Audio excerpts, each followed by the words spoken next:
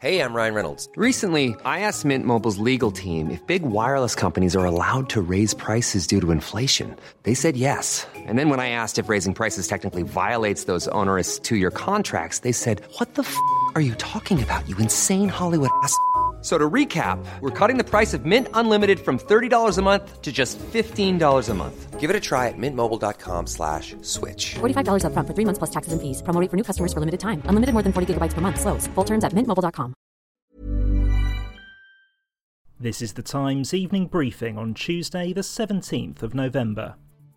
Nicola Sturgeon has announced that 11 Scottish local council areas, including the city of Glasgow, are set to move into Level 4 coronavirus restrictions, the most restrictive of the country's measures.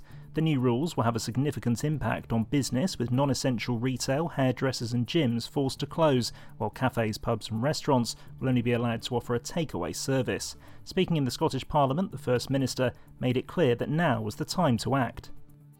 The infection rate in all of these areas remains stubbornly and worryingly high. At these levels, we simply do not have the assurance we need that hospital and ICU services will be able to cope as we go deeper into the winter. Pressure on hospitals in these areas and on those who work in them is already severe, and with the additional pressure that the coming weeks may bring, it could easily become intolerable.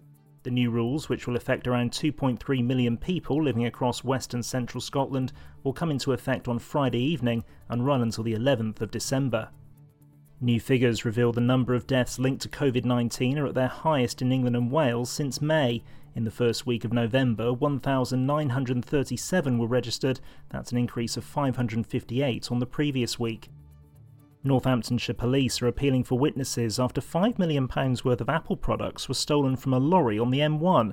A driver and a security guard travelling in a second vehicle were targeted and tied up during the robbery, which happened at Junction 18 near Crick last Tuesday. The Housing Secretary has defended comments made by Boris Johnson in which he described Scottish devolution as a disaster. During a Zoom call, the Prime Minister is believed to have said that he didn't see a case for handing the country more power from Westminster. Speaking to Times Radio, Robert Jenrick said the remarks have been taken out of context.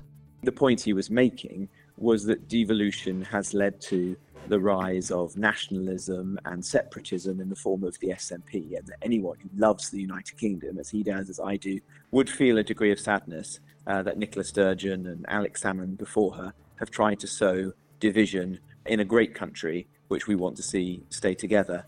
In just over 2 weeks' time, students from around the country will begin travelling home for Christmas. A staggered timetable of getting people home for the holidays has been set up to ensure nobody has to self-isolate on campus over the holiday period. Izzy Smythman, a student at the University of Manchester, has been campaigning against the university's response to COVID-19. She's told the Stories of Our Times podcast that the first few months of her course have been particularly difficult.